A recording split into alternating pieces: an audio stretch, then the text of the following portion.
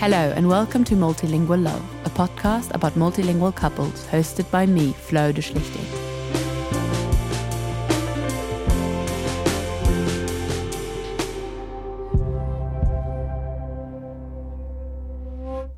This week I'm joined by Ben and Mai, our first multilingual parents on the podcast. Amongst other things, they will be sharing how they raised their trilingual child. So my name is Ben, and you might hear from my accent that I'm from Germany. And I've lived in the UK since 2006, so over 15 years. Hi, my name is Mai. I am originally from Japan. I came to the UK, I think in around 2010. So I've been here for 11 years and I speak Japanese, English as a second language, and I speak German with my husband or with in-laws. You forgot Cantonese. Oh yeah, I speak a little bit of Cantonese. It used to be a lot better. You speak so many languages, you even forgot one. Very impressive. Just as a drop in, German is my native language, but also English almost to native level, I would say now, after such a long time.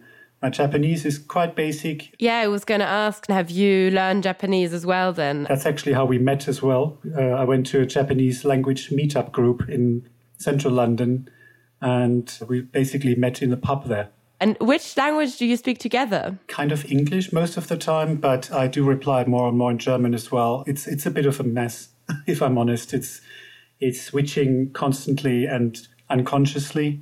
It's mostly English probably, but with a lot of German nowadays as well, and Japanese bits and bobs too.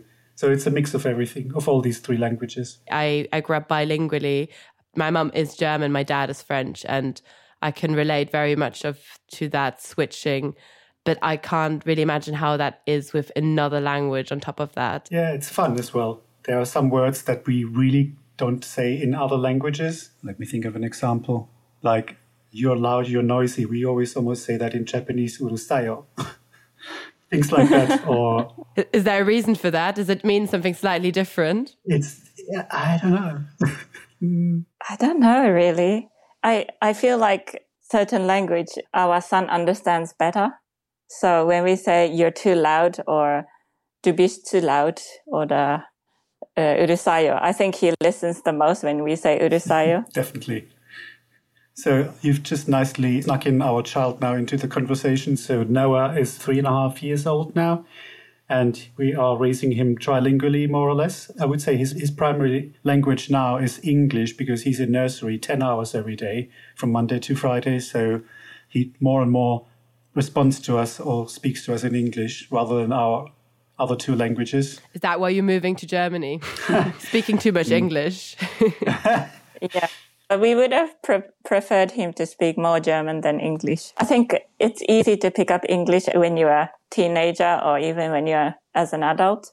But it's really difficult to pick German or Japanese. The writing is so difficult and the pronunciation and the words are so long. And I would prefer him to grow up as German, and then on top of that, if he learns English, that would be better than the other way around. Yeah, because English you're so exposed to anyway, and he will, no matter what, learn it at some point. But I guess because you obviously live in the UK, it makes sense to pick up the language that you're surrounded with most, isn't it? Yeah. So how does it work? Because I was just saying earlier, obviously giving my own example, and I know my mum always stuck to speaking German to me. My dad would speak to me in French, but I was always reply in German.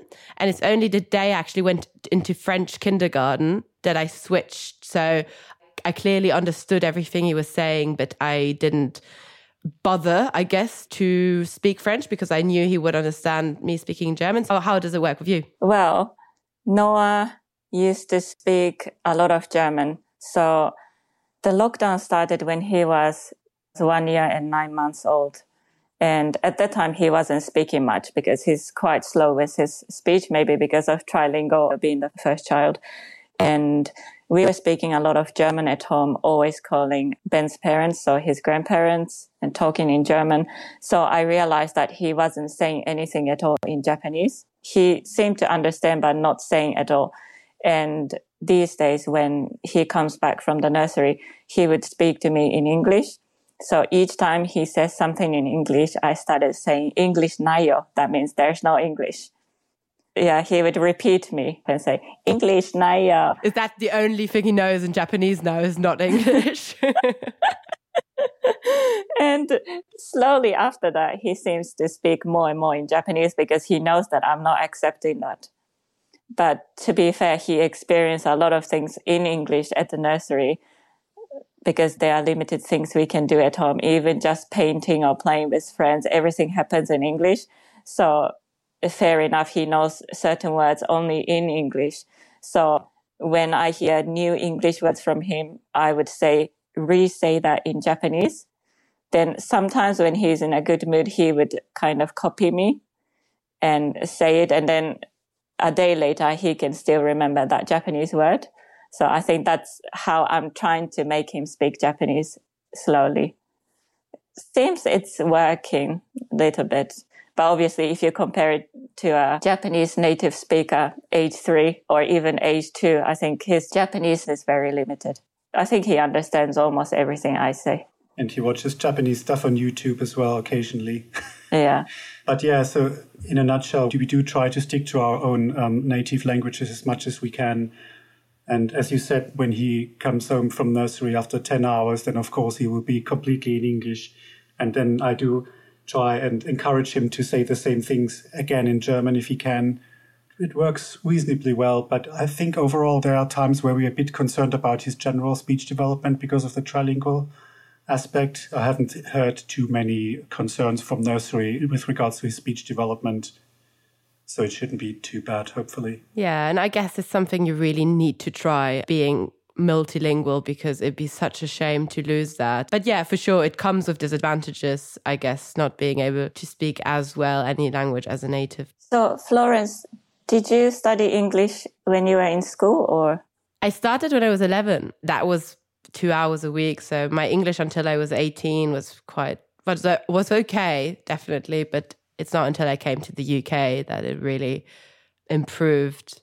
I thought when I came here and I was 18, that was really good. And actually, I couldn't really understand what anyone was saying to me. So what would you say are the biggest difficulties of bringing up a child trilingually? Well, I can only speak for myself, but the single biggest challenge would be that as his Japanese develops more and more, and I fall back and I can't keep up with it. And then, I don't know, in terms of parenting, if I say something completely opposite to what my wife has just told him not to do or this and that, and then it can be challenging to maintain consistency with parenting decisions. A lot of times I do repeat, or we do say the same things twice in both German and Japanese. I do realize then, yes, we've just repeated the same thing, just in another language. I don't think he is frustrated having to learn 3 languages. It seems quite normal to him. I think, yeah. And he's quite natural, yeah. Yeah, these days he's switching the language. So he would never speak Japanese to Ben. He knows that he has to speak German with Ben. English, occasionally he does to both of us, but he would never speak Japanese to Ben. When I speak Japanese to him, he just starts laughing at me. If I speak English to him, same thing, he looks at me funny. Like, does he have a British accent? Yes. He's got quite a southeastern sort of accent. It is quite funny sometimes how he pronounces things, yes. So when he says hello, it's like, hello. Hello. And what else? No. Just the number 2. The number 2, he says toe. It's like, why do you need so many vowels? What about Noah when he meets extended family? Is he confused that there's a family that can only understand one of the languages he speaks? No, I think because he's been close to my parents from a very young age. Again, it's just natural.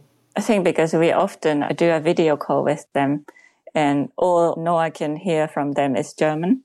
So Noah knows that these 2 people only speak German. So same as when Noah talks to Ben, he knows it's not Japanese or English. He has to speak in German. And there was a time when he actually called them Papa, which is very bizarre. Because he knew it's that language, but then he calls even his grandma, he calls her Papa. I don't know, it's very funny. Opa and Oma. And what about with Japanese extended family? So I don't think Noah knows them too well. So I don't think Noah understands that they are the people who speak Japanese. I don't think he has any idea about that.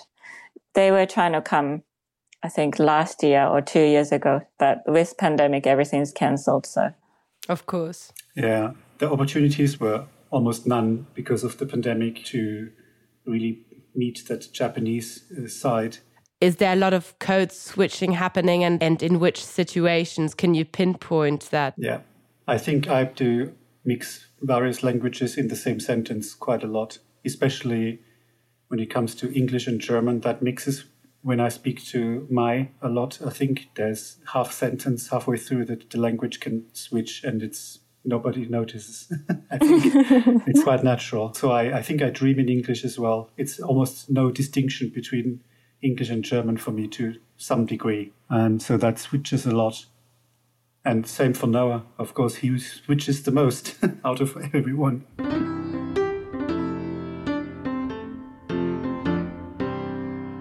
Could you talk to me about your YouTube channel? What is it and why did you decide to start it? Okay, so I've started this channel in August 20. First of all, because of the lockdown that I was taking videos and it was just saved everywhere. And I thought if I make a YouTube channel, it would be easy to kind of track his growth. So yeah, once a week or twice a week, if I upload his videos, then I can see everything of him and I can save everything of him in a nice order. And because I'm having to edit, the content needs to be somewhat presentable. So I'm not keeping all this bad footage. I've always watched YouTube channels of a similar international family living abroad or even living in Japan, but with a foreign wife or foreign husband, and how the bilingual, trilingual, multilingual child grows up. And I find it quite amusing and interesting to watch. And I also think that mixed kids are always cute.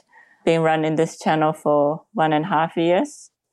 And it's almost with 9,000 subscribers. Yeah, I was going to say, from watching quite a few of your most popular ones, some of them have like 500,000 views. That's insane. Yeah, that's one Christmas present. There's an unboxing video, which was simply a Christmas parcel from Japan that arrived and that was unpacked. And for some reason, that video got 500,000 views nowadays. We should say that the name of the channel is Trilingual Family, or in Japanese kind of slang nickname, we call it Torafami.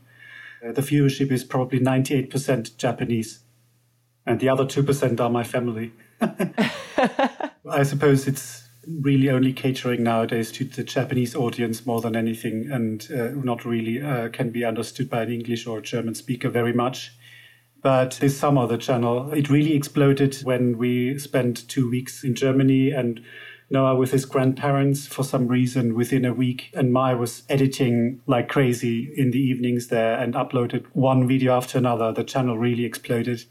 And now there are so many other grandparents that are watching this channel, because it's nice to see how grandparents are meeting their international grandchild and can really relate to that. I think that is how the channel got really popular in Japan.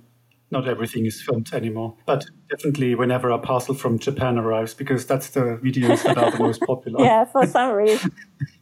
That is quite easy content as well to get out. Yeah. But we did get some really nasty comments when he started jumping on top of the products, like then people got really pissed off in Japan. It was really violating the Japanese etiquette for some reason. Most of the comments are, of course, positive and loving and all of that.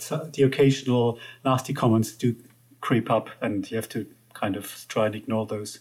I do sometimes translate the comments because they are Japanese. And then I read that I am such an actor and I look like Keanu Reeves, apparently. Well, here you go. Another reason to learn Japanese so you could compliment. Yeah. For my fans. Yeah, for your fans. I think because Japan is an island country, a lot of young people wish to have their life overseas, not forever maybe, but, just a study program, exchange program, or few years of working experience overseas before they have a family and settle down in Japan. So I think they try to find some hints from these videos, because we have left Japan to find a living elsewhere. That's what I think viewers are kind of trying to find. A lot of comments are also asking, like, where did you meet your husband? So some people think it's a key to find a partner overseas, because, that will help you to settle down. Some people would have like a visa issue or financial issue if you're not working.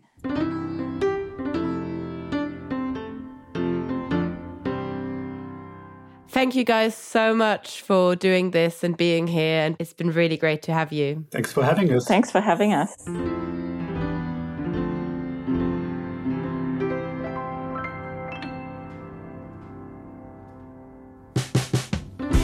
Thanks for listening to Multilingual Love. Make sure to subscribe, as we'll be releasing new episodes every week. To find out more or get in touch, please look us up at Multilingual Love Podcast. This show was hosted and produced by me, Flo de Schlichting. It was co-produced and edited by me, Willem Olensky. With music by Will Bloomfield and Willem Olensky. Special thanks to Joe Valunas and Piers Olensky. See you next time.